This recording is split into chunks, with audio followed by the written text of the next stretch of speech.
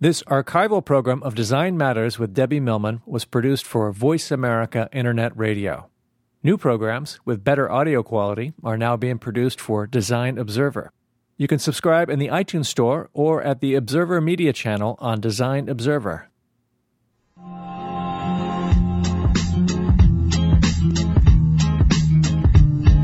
Welcome to Design Matters with Debbie Millman, the show that takes you inside the provocative and stimulating world of design and branding as it intersects with contemporary culture. Here's your host of Design Matters, Debbie Millman. Whenever I tell people that I have never once consumed a bottle of beer in my entire life, I am met with shock and incredulity. It seems no one can fathom that I have never ever pushed down a pint, slammed from a keg, or even chased a shot of tequila with Budweiser or a Corona or a Stella Artois. But I haven't. I grew up in a household that was mostly voluntarily void of alcohol and spirits, unless you include Manischewitz, but I won't, and I simply never developed a taste for beer. In fact, I rather loathe it. I also have a particular disdain for the taste of beer on anyone else, which, as a teenager growing up in a suburb rife with football parties and keg nights, made for difficulties. My parents were more of the type that drank coffee. At least my mother was. Every morning, she would put up a big pot, and when it was brewed, she would pour herself a cup in her favorite Corningware mug. But it was the pot that she brewed her coffee in that captivated me.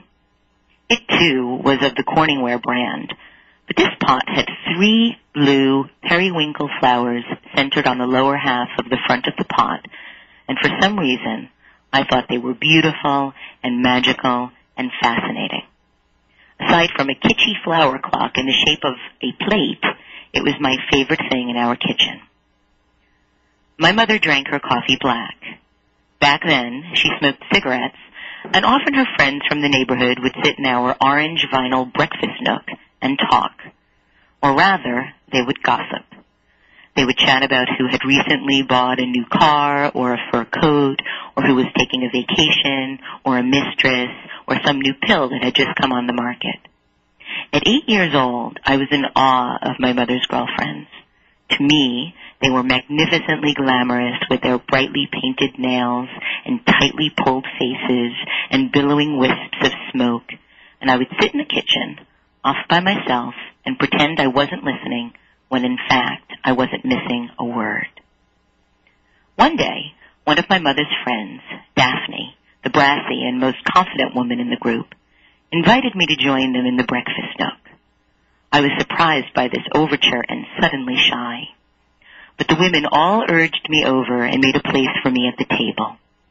Then they did the unthinkable. They poured me a cup of coffee.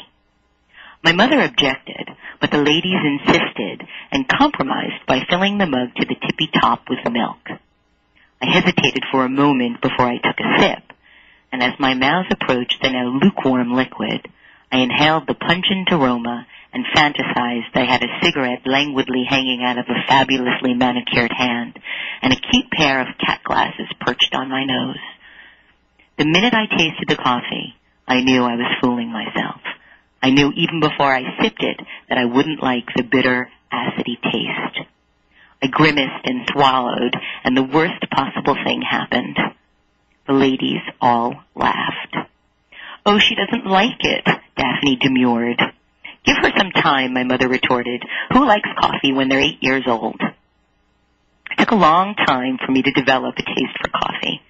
Back in college, my friend Linda's Spanish boyfriend, Jorge, was convinced that anyone that didn't drink espresso was uncivilized, and desperate to impress him, Linda and I joined him in a little cafe to become acquainted with this heady nectar.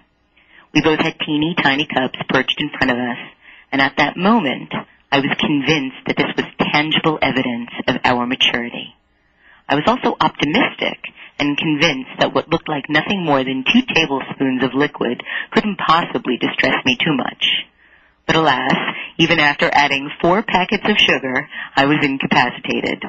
The 2 sips ended up looking like 2 liters, and it took me 2 hours to finish it off. I finally fell in love with coffee when I fell in love with Oscar. Oscar was British and beautiful and taught me two things: how to smoke and how to drink coffee. He liked his coffee light and sweet. Initially, I found it palatable, but then began to crave it and him more and more. My love affair with coffee and with love flourished in earnest. These days, I still put sugar in my coffee, but now I prefer it over ice. My mornings mostly start the same way, with an ice grande skim latte and an ultralight cigarette. And as I put on my black cat-like glasses, I wonder how much I've been shaped by my family and my friends and my partners and their tastes. I think our lives are made up of these bits and pieces of our shared experiences, and the rituals and habits we seek and feed not only signal our affiliations, they also help define who we are, both to ourselves and to each other. Today is the 25th broadcast of Design Matters in as many weeks. And just this week, a friend informed me that someone who I admire, a designer who I think is terribly glamorous and sophisticated and fabulous, recently told her that she downloaded some of my shows to her iPod in preparation for a trip to Paris. Upon listening to several episodes back to back, she discovered that I have a verbal tic. In other words, she realized that I have an overdependence on the word lovely. Apparently, unbeknownst to me, I use the word a lot. Before I could register my humiliation and embarrassment, my lovely friend kindly made light of my communication ailment. She cleverly suggested that perhaps I should instill a show ritual, a game of sorts, wherein every time I say lovely, listeners would consume a drink. I'm not so sure about this, but for anyone who takes heed, my only request is this. Rather than a cold beer or a shot of vodka, I suggest that you partake in a very light, very large, and very sweet cup of coffee. Welcome to Design Matters with Debbie Millman. I'm your host, Debbie Millman, and my guest today is Stanley Hainsworth. Before we get started with today's interview, let me tell you a little bit more about him. Stanley Hainsworth is the Vice President Global Creative of the Starbucks Coffee Company. Stanley grew up in a small town in western Kentucky, right between Possum Trot and Monkey's Eyebrow, which taught him an appreciation for multiple retail options. After pursuing an acting career for some years, he decided that he would apply all he'd learned to a new trade where he would at least still be free to explore multiple facial hair options. Don't think we were not going to ask him about that today. After several years at Nike as a creative director, where he worked on everything from hang tags to annual reports to the Olympics, he decided to embark on an adventure in Denmark at the Lego company as their global creative director. After a total visual overhaul of the Lego brand from top to bottom, including packaging, the web, retail, and brand stores, he heeded the call to return to the States, where he thought it would be fun to work for a company named after the first mate in Moby Dick, Starbucks. And there he now resides in the upper left-hand corner of the U.S. as their Vice President Global Creative, learning more about the mighty coffee bean than he ever thought possible. Welcome, Stanley. Thanks. It's so good to have you on the show. It's so good to be here. Well, so the first question I want to ask you is this. Who came up with the idea for the green straw? Green straw. The green straw. You know, I don't know if I know the answer to that. I have to tell you, it was one of those moments that I'll never, ever forget. I was in the middle of working on the Burger King brand and was trying to come up with different ways to have the brand sort of telegraphically portrayed in every bit of the experience. And went into Starbucks, and the day I think that the green straws came back, I was like, oh, my God, the straws are green. We've got to get Burger King to do red straws, which, of course, they didn't do. But it was just a moment that I'll never, ever forget. I remember calling my partner in, like, complete and utter frenzy saying, we have to do something with the straws. We have to do something with the straws. Yeah, the green straws are very iconic, and in fact, there's a drink that's only over in Asia right now called Discoveries, and it's a chilled coffee drink that's sold in convenience stores, and when it debuted last year, it sold out the first day, like in all the stores. It just blew out, and it started kind of a whole new aspect of the packaged coffee industry over there.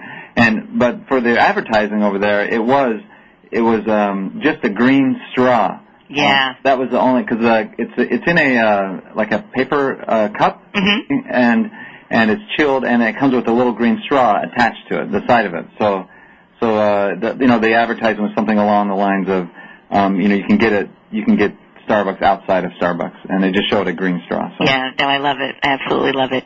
So tell me, I want to talk a little bit about your history. Tell me about your first memory of ever being creative. Ooh, I think it was when I was I worked in tobacco and tomato farms growing up, and I remember working on this tomato farm, and I was working on the tractor, and I remember driving the tractor up and down the rows, spraying with water, watering those, and I remember just being bored up and down, so I started going into some creative patterns, and in the meantime, I did do some damage to some of the crops. So it was just day after day of going up and down these rows. So I guess kind of breaking out of the straight up and down, and I thought it was. I always loved the patterns that you can do in dirt and everything, and kind of the crop circle type of thing. So I guess I was creating my own crop circles. And this was back in Kentucky? I was back in Kentucky. That was actually in Possum Trot. Oh, okay. And so how old were you when you were doing this? I think I was like 12, 13. And at that point, did you know that your life would be fundamentally changed by this sort of creative impetus that you had? Well, I think, part of it, one thing I really remember about that is I would go fill up this big water tank you would put behind the tractor in this creek that ran alongside the farm, and I remember just laying there. It'd take about an hour for it to fill up. I'd put the hose in the creek, and I just lay there on the side of on the bank of that creek, and I just, it was a hot, humid day, and I'd be in the shade of the tree. And I remember that's the point when I first started dreaming up stories. So I think that's the first time I remember really creating something out of nothing. And I thought, and that was the realization that, wow, you don't just have to live through other people or watch TV or watch movies. You can actually create stories. So at that time I started just daydreaming and then started writing those daydreams down. Oh, that's wonderful. Well, we have to take our first break, but when we come back, I'd like to talk to you about what you did when you started acting, which is really quite fascinating to me. But in the meantime, I'd like to let everybody know that they're listening to Design Matters with Debbie Millman on Voice America Business. I am your host, Debbie Millman, and my guest today is Stanley Hainsworth. We'll be right back with our broadcast after these messages, so please don't go away.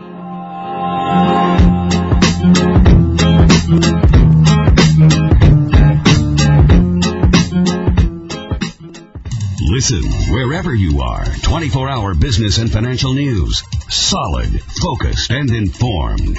The leader in business talk. Voice America Business at voiceamerica.com. And now, Voices of Design, a documentary series brought to you by Adobe Systems. The Voices of Design series brings together different voices from the design community to share and exchange ideas on various topics. Today's show features a 3-part discussion focused on the topic of sustainability. This is part 1. Enjoy. What is sustainability, and what does it mean to the design community? Let's listen to what the designers at the Compost Modern 2006 conference have to say on this topic in Adobe's Voices of Design series. Here is Phil Hamlet, Chairman, AIGA Environmental Committee. The definition of sustainability that I like to use is quite simple. It's basically leave the place in better shape than you found it. Scott Summit, Summit ID. Sustainability is particularly elusive, especially in industrial design, and that's one of the main reasons I'm here, is to try to get a handle on what it means and just how it applies to what I do every day and what I can impart to my clients. Mark Woolard, IDEO. The pressure's on, and whoever solves it in a more sustainable and desirable way is ahead of the game and is what, whether people sort of consciously or subconsciously know it, it's definitely what we need. You have been listening to the Voices of Design series brought to you by Adobe Systems.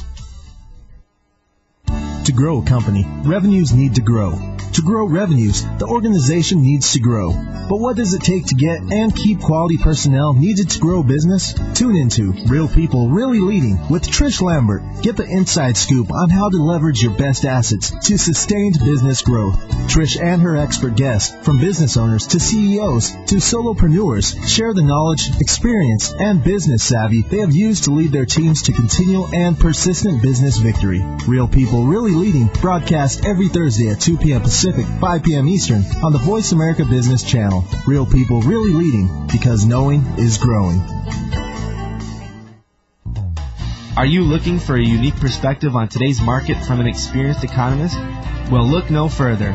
Listen to The Economic Contrarian with host Mike Norman every Wednesday at 1 p.m. Pacific Time on Business America Radio. Mike and his guests will discuss new trends in the marketplace as well as emerging companies and opportunities. So if you want in-depth analysis from a contrarian point of view, don't miss The Economic Contrarian Wednesdays at 1 p.m. Pacific Time right here on BusinessAmericaRadio.com.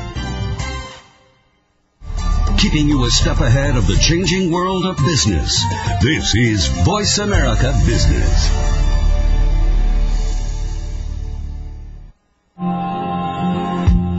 We're back with Design Matters with Debbie Millman. If you have a question for Debbie, feel free to call us at 866-472-5790. Once again, here's the host of Design Matters, Debbie Millman. Welcome back. It is 12:16 Pacific Time, and you are listening to Design Matters with Debbie Millman live from San Francisco. I am your host, Debbie Millman, and my guest today is Stanley Hainsworth. If you'd like to join our conversation, if you have a question for Stanley, now's your opportunity to call. Our phone lines are open. Please call 1-866-472-5790. And Stanley, we actually have a caller on the line right away. We have Gregory. Thank you for calling Design Matters, Gregory. Hi, Debbie. Hi, Hello. Stanley. Debbie, I hate beer. I hate the taste of beer. I hate it on people's breath. And we have that same coffee pot. Oh, yeah. Stanley, I come from southwestern Virginia, so I come from places like Red Root Ridge, Chicken Ridge, so I understand that you know the that town, whole possum trot and thing, and monkey eyebrow. I totally understand it. My question is, how on earth did you get from being an actor to becoming a creative director, much less a creative director for people like Nike and Starbucks and Lego? Well, that's one of those stories where someone ends up where they never thought they would, and how they never started, not what they studied for even.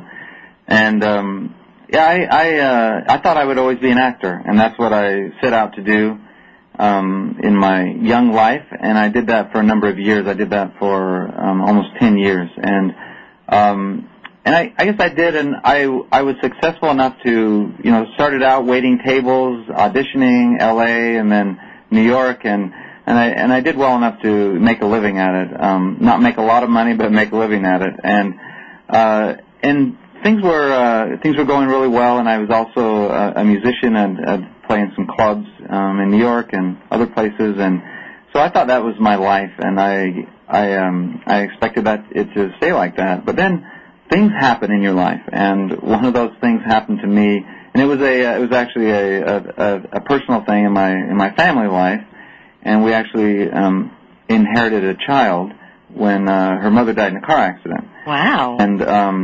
And she lived in Portland, and she's actually is my wife's niece, is who it is. And so we took custody of her, and we thought we might have her for a few weeks, a few months, and she was 5 years old at the time, and we adopted her, and she's now 21 years old. So that was a number of years ago, and at that point, when we went to Portland to help take care of her, that's when I started looking around there to just see what I might be able to do, and I started doing some work with Nike, some freelance work with Nike, and in the end they offered me a job. And at that point in my life, I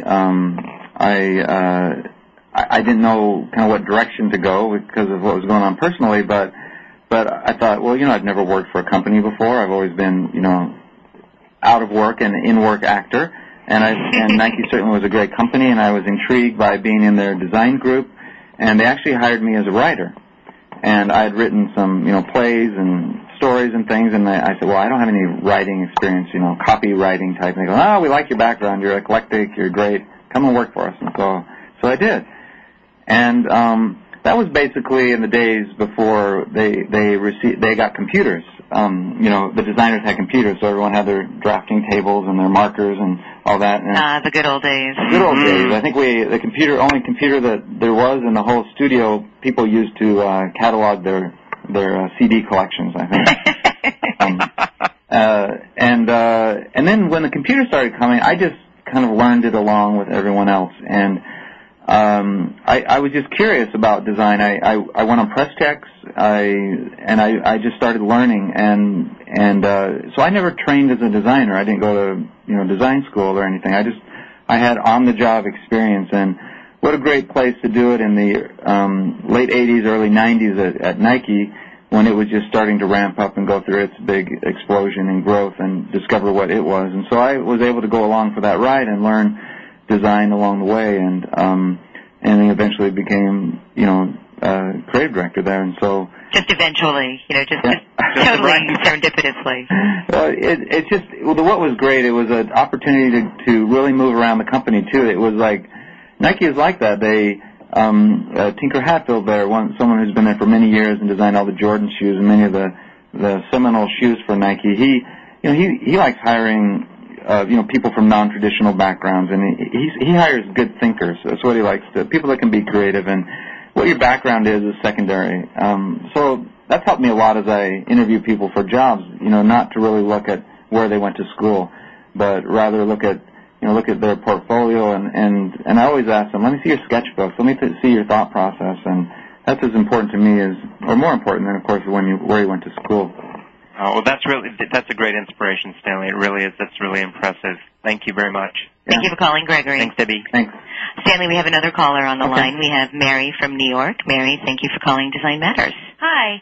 My question is, I work in marketing, and I've worked for a number of different marketing firms, and we always use Starbucks as our model case study of what everybody would like to be like. I was wondering, what does Starbucks use when they're talking about ideal brands that they like? Good question. Well, it's funny, being at 3 different of the larger brands now. Whenever you're at the brands, you're at Nike, they go, oh, but Starbucks, they're doing it in the right way. We need to look at Starbucks as a model, and then Starbucks are saying, oh, we need to look at Nike the way that they're working. Or Apple, and so it's like that way, until you get behind the curtain, kind of see the reality, which is generally different than the perception, but always great, of course. But every brand struggles to get where they're going and figure out where they're going, and one that I've heard thrown around a lot here, a name is Whole Foods. Whole Foods is a brand that a lot of people admire here, including me. And you walk in, and it's just the presentation is just unbelievable. The way that they don't just display oranges; it's the way they display them, the way that their fruit areas, and it's that thoughtful display and the quantities and the repetition of things. So I think that's one brand that we talk about, a brand that we admire, and what they stand for as well.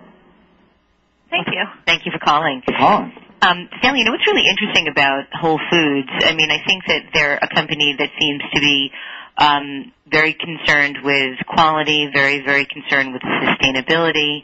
And one of the things that I find so fascinating about this, and I read this fairly recently, when you look at some of the big mass retailers, a company like Walmart, for example, I read recently that the amount of money that they make per square foot in their stores is about $400 a square foot, which is considered quite a lot.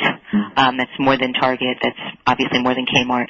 But when you go to Whole Foods now, their profit, the amount of money that they're making per square foot is nearly $800. Wow. So not only do they serve better quality, but much better. I think that basically what they're doing is making shopping cool again, but they're also making a hell of a lot of money. Yeah, and that's what's great about Whole Foods is that somehow you can go in and you have a little basket of items, and it's $120 you just spent. Oh yeah. You don't feel bad about it because the experience was so great. Yeah, I think it comes out to, when I shop there, it's about $100 a bag. The phone lines are ringing off the hook. We have another caller, Stanley. We have Stacy from New York. Thank you for calling Design Matters. Hi, Stanley. Hi, Stacy. Hi, Debbie. How are you today? I'm good. How are you? This is going to sound strange, but I go to Starbucks all the time, but I hate coffee. I just go to make an excuse to get out of the office. I usually end up with a slice of marble loaf cake.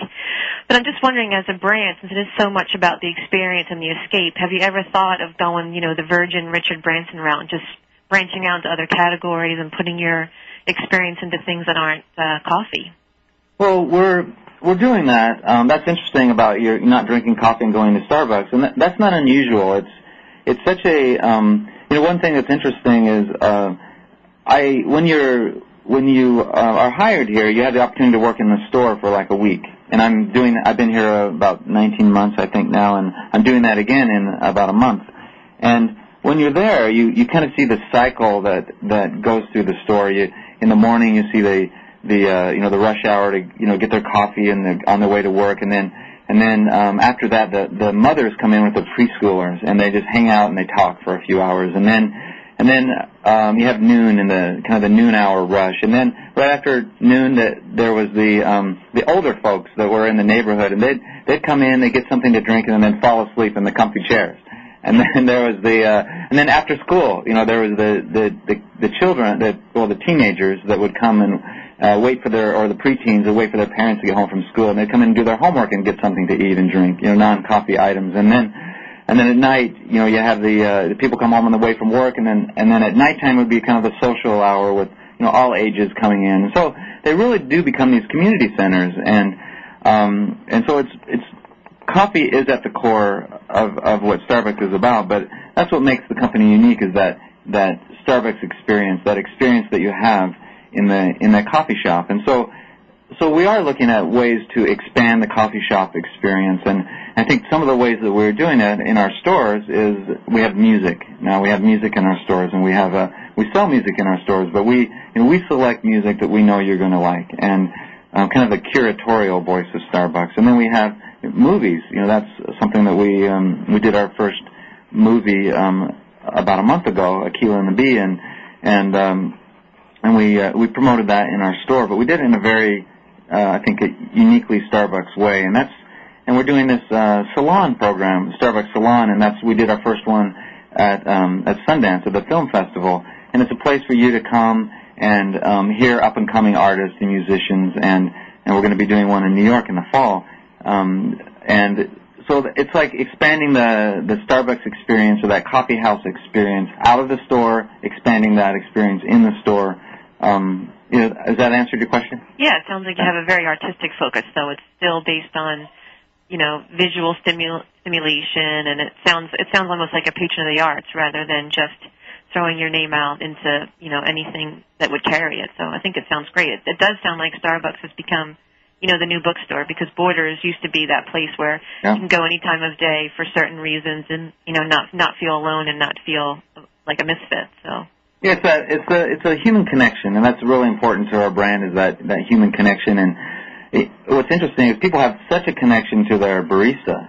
The barista that knows their drink, knows their name. They come in the store and they know them. But it's also a place where you can come and connect with your friends, connect with yourself. And you can be in there and just kind of get away from your noisy apartment with your 3 roommates, or you show up for a book reading or a knitting club or whatever it is. So that's a place for a human connection. It's kind of our I think in the U.S. at least here, it's become a place that's similar to the pubs, in England. A place for people of all ages to come and gather. It's a place where in New York you sit down and it's a place where you might actually strike up a conversation with a stranger because you're sitting on the same couch with them or across the table with them.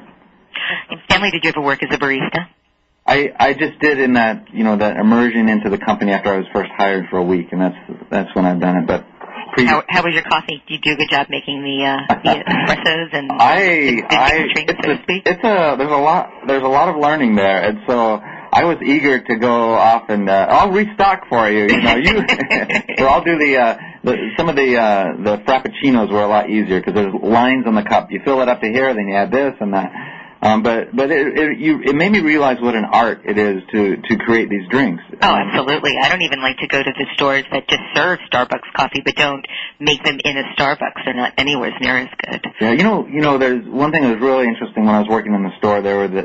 I went in the back room, and they had this yellow sheets. It was, about 10 sheets, and it was on a clipboard, and it said the 100 Club. And I looked at it, and I said, what's this? And they go, well, we've challenged ourselves. All the baristas in the store have challenged themselves to memorize 100 customers' names and their drinks. Oh, wow. It was the cutest little chart. It had, like, Pam, a cute little pink purse, and then it had her drink name. And so it did, little reminders of what they look like and all that. And I said, how many have joined the club? And said, everyone. I go, wow, that's incredible. And I went back to that same store a little while ago, and I looked for that list, and it wasn't there. And I went, and I said, where's your 100 Club? And they go, oh, it's over there on the wall now. It's the 200 Club. Wow. So that's interesting because it is amazing, even those that, that they might not feel a strong affinity for the brand itself. They do for their store. It's my Starbucks. It's my, because that barista knows me. They know my name. And I think that's the differentiator of this brand and perhaps other, competitors or even other brands, is that it's that barista to customer connection. Right. Well, when we come back, Stanley, I want to talk to you a little bit about some of your experiences at Nike and Lego. But in the meantime, I want to let everybody know that they're listening to Design Matters with Debbie Millman on Voice America Business. I am your host, Debbie Millman, and my guest today is Stanley Hainsworth. We'll be right back with our broadcast after these messages, so please don't go away.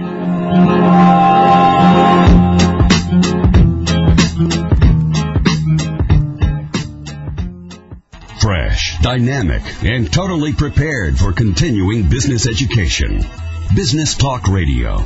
Voice America Business at voiceamerica.com. And now, part 2 of Adobe's Voices of Design series, a documentary that brings together different voices from the design community to share and exchange. Today's topic is sustainability. Enjoy. The challenge of sustainable design. Let's listen to what the designers at the Compost Modern 2006 conference have to say on this topic in Adobe's Voices of Design series. Here is Sonora Bean, Digital Hive Ecological Design. Sustainability isn't just a great idea, but it's a design challenge. And so as designers, how can we use our skills and our thinking and our strategy to promote social change? Ron Radzinger, Marmol Radzinger Architects. I think that architecture, as a profession, that we've become too removed from the actual act of making, and we've become kind of just aesthetic consultants. And I think that our office is this attempt to bring that all back together, which is really how buildings used to be designed and built, and take responsibility for what we design. You have been listening to the Voices of Design series brought to you by Adobe Systems. Dad, can I ask you something? Sure. There's this girl I kind of like. Say no more. You just have to impress her. Okay, but how? Just, I don't know, pick up a lot of heavy things around her. Like what? Desks, chairs, people. Grunt if you have to. Grunt? Yeah, be like, oh! There you go. You don't have to be perfect to be a perfect parent. When you adopt a child from foster care, just being there makes all the difference. To learn more, call 1-888-200-4005. A public service announcement brought to you by Adopt U.S. Kids, the U.S. Department of Health and Human Services, and the Ad Council. You hear business show after business show all geared towards improving a company's bottom line. But what about your bottom line? How come no one ever talks about that? Finally, a show dedicated to the worker, The Crow Show with Paul McLaughlin, The Work Wonk.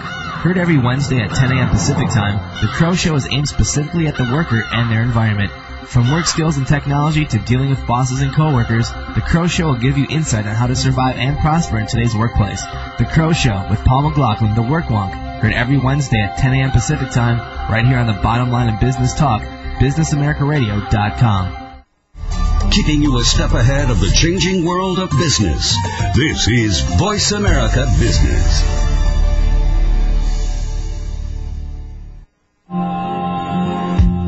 We're back with Design Matters with Debbie Millman. If you have a question for Debbie, feel free to call us at 866-472-5790. Once again, here's the host of Design Matters, Debbie Millman. Live from San Francisco, you are listening to Design Matters with Debbie Millman, the only talk radio show on the Internet focusing on issues relating to graphic design, branding, and culture. I am Debbie Millman, your host, and my guest today is the very lovely Stanley Hainsworth. Why, thank you. So, Stanley, during the break, we were talking a little bit about music. I know I said that I wanted to talk about Nike and Lego, and I still do, and I hope we get a chance to. But I want to talk to you a little bit about music. Two artists that Starbucks has introduced me to are Antigone Rising and Sonia Kitchell. I also understand that music retailers were really upset with you and with Alanis Morissette when she gave you the 6-week exclusive with the Jagged Little Pill 10-year anniversary edition. Mm-hmm. So what is the future for Starbucks with music? This started out as it's really interesting. There was actually a partner in one of the stores in Seattle, and he used to just play music that he liked over the store sound system, and it was jazz music, and the customers used to come in and they would say, "Wow, that's great music. You all should sell that." Mm-hmm. And that's kind of where it started. Starbucks started creating these compilations of music, and customers responded, and eventually it got to the point where now we sell music in all of our stores, and we also have there's a Hear Music is the company that actually that we bought. We purchased it about 6 years ago now, I think. And they're the Hear Music coffee houses, and there's 2 in California, one in San Antonio, one in Miami, and one opening here in Washington here in the fall. So in our store, it's like I mentioned earlier, I think the curatorial voice of music. So we know that our kind of our core customer, they're passionate about music, and they used to buy a lot of music, when they're teenagers and young adults, but now life is so busy, and you go into a Tower or a Virgin, and you go, where do I start? In the ends? I don't know. Right. I don't recognize any of these names anymore, and so what we've done is brought music in that we know that you will like. It's almost like the staff picks. Right, but you also, with Antigone Rising and with Sonia Kitchell, it's a Starbucks label, isn't it? That's right. Hear Music is a label of Starbucks. It's the voice of music at Starbucks. And how are you going about finding the artists?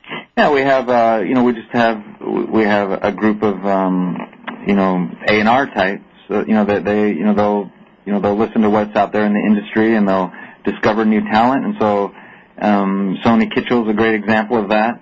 And Antigone Rising, we have this debut series where we'll debut artists that we think are great, new artists in that series. And Sonia Kitchell at the time, 16 years old, she's this amazing unbelievable talent from Northampton, Massachusetts, and Antigone Rising, great story. We put her on. We put them. It's a band that's been touring for years. They've been working the beat for years in their van, and then we were very impressed with their talent. And released a CD. They were on the Billboard 100 charts. The next few days afterwards, they were on David Letterman. Opened for the Stones. So just gave the chance for some of these bands or these artists that wouldn't get the chance. Oh yeah, I think that Cassidy is like a young Janis Joplin in the making. Yeah. She's amazing. Yeah. Stanley, I have 2 listeners in the studio with me, Nate Voss and Donovan Beery from the design blog, Be a Design Group, and Nate actually has a question for you. So, Nate, thanks for calling in. Hi, Debbie. How you doing? Stanley, I was wondering, usually when I go to Starbucks, I usually just walk around for a minute or two and just sort of breathe into the design work before I start even thinking about ordering anything. And the consistency of the design of the brand, the visual language, if you will, is really well managed. I was wondering how you go about fostering creative exploration and new ideas when you're working under, I don't want to say stringent guidelines because everything is usually very expressive there, but when you're working... I think that was interesting. When I first came to the company, a lot of great work, great history. And I remember presenting a few things, and people would say, well, that doesn't feel like Starbucks. And it's like, okay, well, what does feel like Starbucks? And it was this tribal knowledge, this tribal sense of what Starbucks was. And that gets you to a certain point. But when you start working with outside agencies and growing, you need to have something that's a little, better guideline for the design group that we have and for agencies that we work with to interpret the brand. And so developed this brand book, And it's been extremely useful, and it's basically put everyone kind of on the same course. And at the heart of the brand book, there are 5 points. And there's 5 points of handcrafted, artistic, sophisticated, human, and enduring. And those 5 points is basically have got us all on the same visual page. And we're able to calibrate our work, and we're able to work against these guidelines. And what's interesting, they sound very generic, and a lot of other companies, of course, consider themselves, maybe sophisticated or artistic, etc. But it's the combination, it's those 5 together that really make the difference. So just an example is, like a cartoon. A cartoon can be very artistic and handcrafted and perhaps even enduring, but it might not be sophisticated. And the same with something that looks very computer-generated, slick design. That could be artistic and sophisticated and enduring, but it might not feel handcrafted. So it's all of those 5 together, and basically using those every time. And we have this thing where nothing goes out without being touched, without a human touch. And it's just a simple illustration of that. It's just like if you take a photo and it has a person in it, let's say, just cutting that person out with an X-Acto blade and sticking them back in. All of a sudden you've done something to it, and you have now a little offset of the image. And we're pretty fanatical about it even, and a lot of it's not even seen. It's even when we do like handwriting, like let's say we have some communication in the store or one of our promotions, and there's a lot of handwriting fonts out there, but we actually handwrite it. We have a lot of people around we've looked at handwriting, a lot of people in our building here, and we draw on them. And for us that's important, and the customer might not even notice that, but for us it's that, it's that personal touch and that handcrafted touch that we've applied.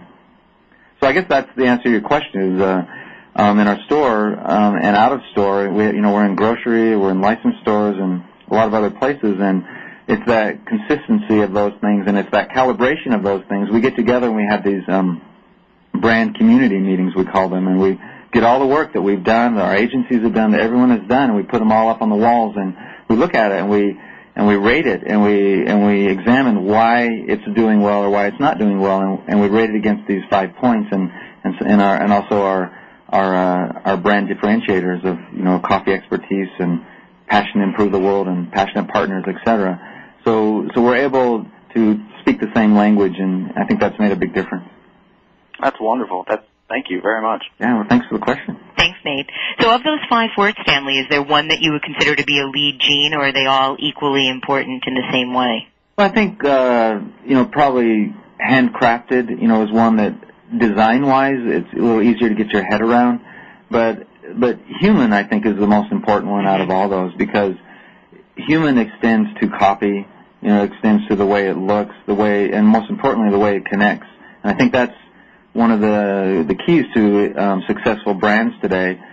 What's that emotional connection between a customer, a consumer, and the brand? It's fostering that emotional connection, and we've seen that brands that are successful at doing that are the ones that have that longevity. Yes, absolutely. Well, we have to take our last break, but we will be back. I'd like to let everybody know that they are listening to Design Matters with Debbie Millman on Voice America Business. I am your host, Debbie Millman, and my guest today is Stanley Hainsworth. We'll be right back with our broadcast after these messages, so please don't go away.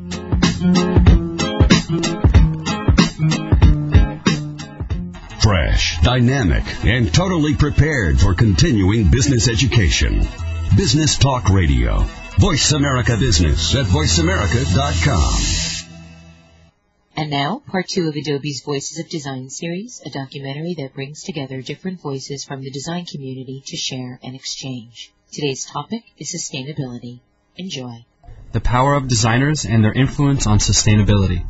Let's listen to what the designers at the Compost Modern 2006 conference have to say on this topic in Adobe's Voices of Design series. Here's Michael Schwab, Schwab Design. Design does influence people, and whether it's subconsciously or obviously, design does mean a lot, and it leaves a lasting impression. Paul Sappho, Institute for the Future. Designers are thought leaders, and they're action leaders. Designers have got to get this right, and they've got to define it right, because if they get it wrong, all their wrong ideas are going to be embedded in everything everybody else uses. Mark Woolard, IDEO. Designers have been shaping culture for as long as there's been design. We have a huge opportunity, and I think before long it's going to be an obligation or a mandate to figure out how to solve these projects, these issues, these desires with sustainably relevant solutions.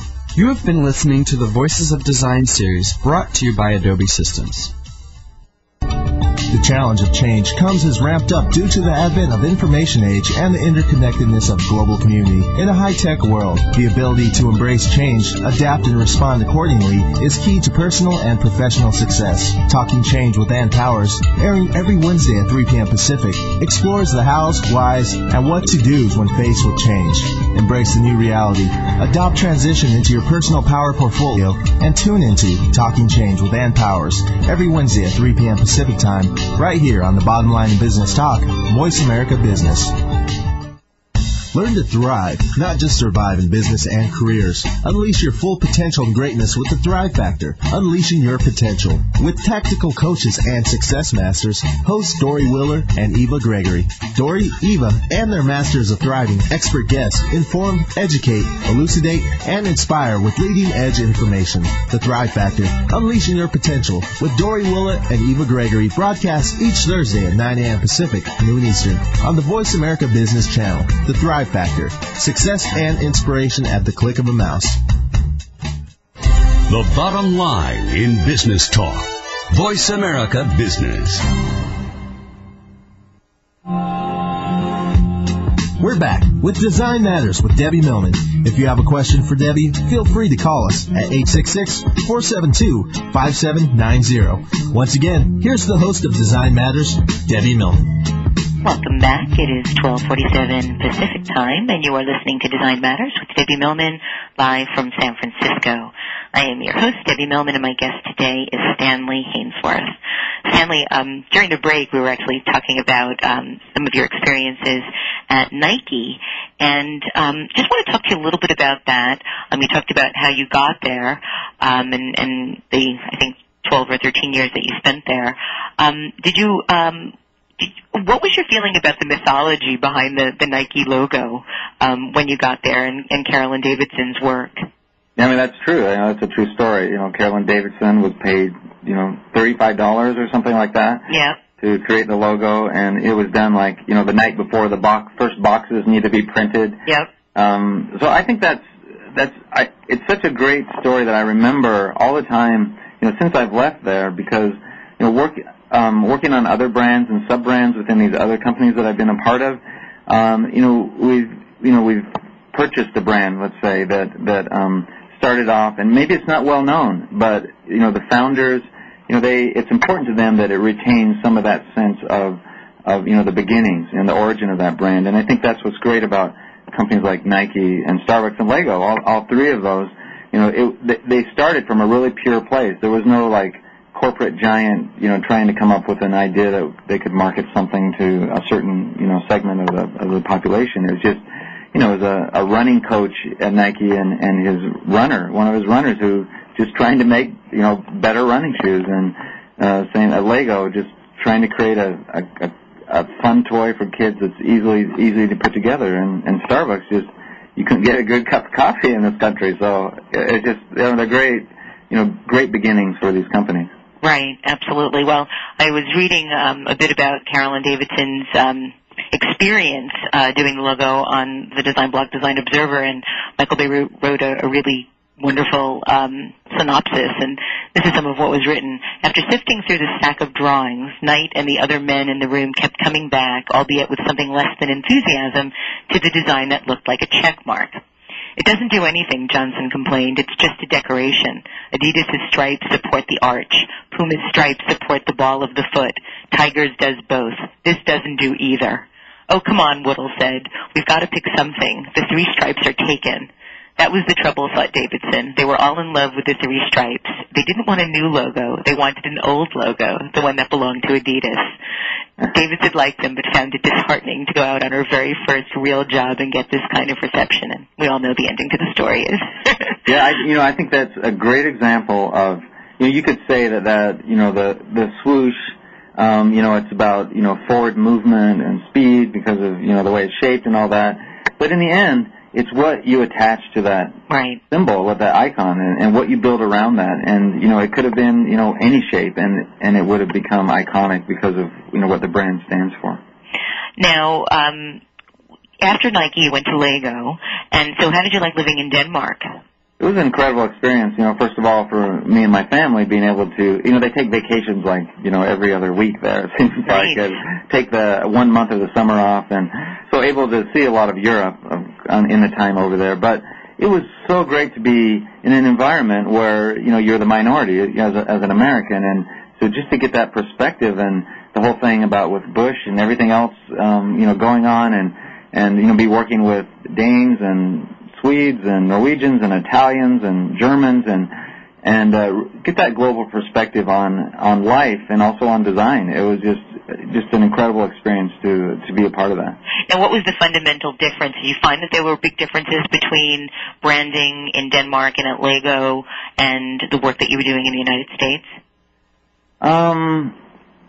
I think everyone, as far as branding goes, I find that's kind of a global thing, as far as people's thoughts on branding. How to get there, is another matter. Mm-hmm. And I think the fundamental difference between Nike and Lego was all about nurturing the child within, and it was all about letting the experience come from, the customer, the child. And Nike was more about, although it was about authentic athletic performance, but there was a lot more leading the customer, giving them what they didn't know what they wanted yet, and that's image-wise as well, just coming up with unexpected things, and like, oh man, that looks so cool, I want to be a part of whatever that is. Mm. And then you attach a product to that. So it's almost like at Nike, you could almost sometimes create a campaign and then attach a product to it afterwards, because the campaigns were just so amazing. At Lego it was more the other way around. So what do you think of that, coming up with a campaign first and then attaching a product to it? Well, I think that's the way things are going right now. I think it's really interesting to see what's going on out there in the world, and you always have to have great products to back that up. But if you can come up with a compelling story, a compelling image, and we've seen that. You look at a lot of brands that have started off on the internet, and they've become just hot places to go seek out, and products have come from that. So, you look at Bathing Ape, Mm-hmm. something like that. The story of Bathing Ape and the way that started with just a few T-shirts, and what it's become now. And so, it was all about the image of that, and the exclusivity of that, and the stories that were created around that. So, oh yeah, and movable type with now 6 apart. I mean, it's extraordinary what's happening. Yeah. Now, in many of the years, you've had many years of working with some of the most successful companies in the world, and I imagine that you've worked with a lot of the best design firms. What would you say are the top 3 things that designers need to know about branding that they might not know about? I think as I said before, I think it's knowing how to create an emotional connection between the customer and the brand, and everything that you do needs to tie back to that. And another thing I think that I've learned is there's no such thing as decoration. That's kind of a crass way to put it, but like here at Starbucks, everything that we do needs to communicate something. Nothing is just decoration. So every element, every graphic element, every word needs to be, supporting what the brand stands for, and supporting that emotional connection to the brand. And number 3, it's all about facial hair. I had this. Someone gave me this facial hair chart some years ago, and it had like the chin curtain, and it's like kind of the Amish kind of look, and then the hula heats when you grew your sideburns out all the way. And so over the years, I've been checking off all those facial hairs. And how many are you up to? I think I've done them all. Really? And how many are there in total? There was like 15 on that, and I've done I've done variations on them and kind of done spin-offs from them over the years. So as my hair leaves on top of my head, I just concentrate more and more on my facial hair. And that is a criteria in your choosing employers. That's it. I thought, this is great. That's when I started working at Nike, it's like, wow, you can like wear anything you want to work, and it doesn't matter how, because at the time I let my hair grow like down to my waist, Like, it was just the freedom. It's like, I can look like whatever I want and still work here. And so, yeah, I think the design world is a great place because you have a lot of freedom, not only of expression, you know, in the design work you do, but just the way you look. Yeah. So a couple of questions that I want to ask you before the show closes. What is your favorite Starbucks drink? My favorite is a tall soy chai latte. Tall soy chai latte. That's kind of hard to say, actually. Well, you should. It's amazing when you work in a store. You know, people come in with like 15 modifiers, and it's like unbelievable some of the modifications that someone dreams up. And it is. You know, you look at the menu board, and I don't have the number in front of me, so I can't. I think it's like out of that menu, you know, you can create 800 and something options. Or oh, really? I thought it was more. I thought it was like 8,000. I think it is 8,000 and something options, because that's the whole. It's the customization, and that's the uniqueness of, you know, Starbucks has managed to pull that off. It's like you can come in the store and order whatever you want. Well, it's amazing. You have 8,000 options, but chances are when people go there, they have the same drink day after day, and always taste the same way, which is great. And that's one of the challenges as we move into other countries. You know, it's not just the menu. For instance, in Japan, as we go into Japan, it's a lot of stores there, and they're very used to just very menu-driven. But we're having to do a lot of work on. You can customize your beverage. You can do whatever you want in there, and so that's kind of a tough thing for their heads to get around. And so that's one of our communication challenges. Well, Stanley, thank you so much. Unfortunately, we've come to the end of our broadcast. No, I know. I wish I could talk to you for like another couple of hours. I know. There's so much more to talk about. I'll have to have you back on next season when we can have part 2 with Stanley Hainsworth, okay? It's a pleasure. Thank you. Well, I'd like to thank you so much for joining me today, and I'd also like to give a special thanks to our sponsors, Adobe and Nina Paper. I'd also like to thank Ruben Colomb and Brian Travis at Voice America, and my fabulous partners and friends in our San Francisco office at Sterling. Now, next week, we will be off for the holiday. Join me on July 7th for our 3rd season finale with my very special guest, John Maida. Thank you for listening, and remember, we can talk about making a difference, we can make a difference, or we can do both. I am Debbie Millman, and I look forward to talking with you in 2 weeks. Voice America Business would like to thank you for tuning in for Design Matters with Debbie Millman. Be sure to listen every Friday at 12 Pacific Standard Time for another exciting hour of Design Matters, right here on the Bottom Line in Business Talk. Voice America Business.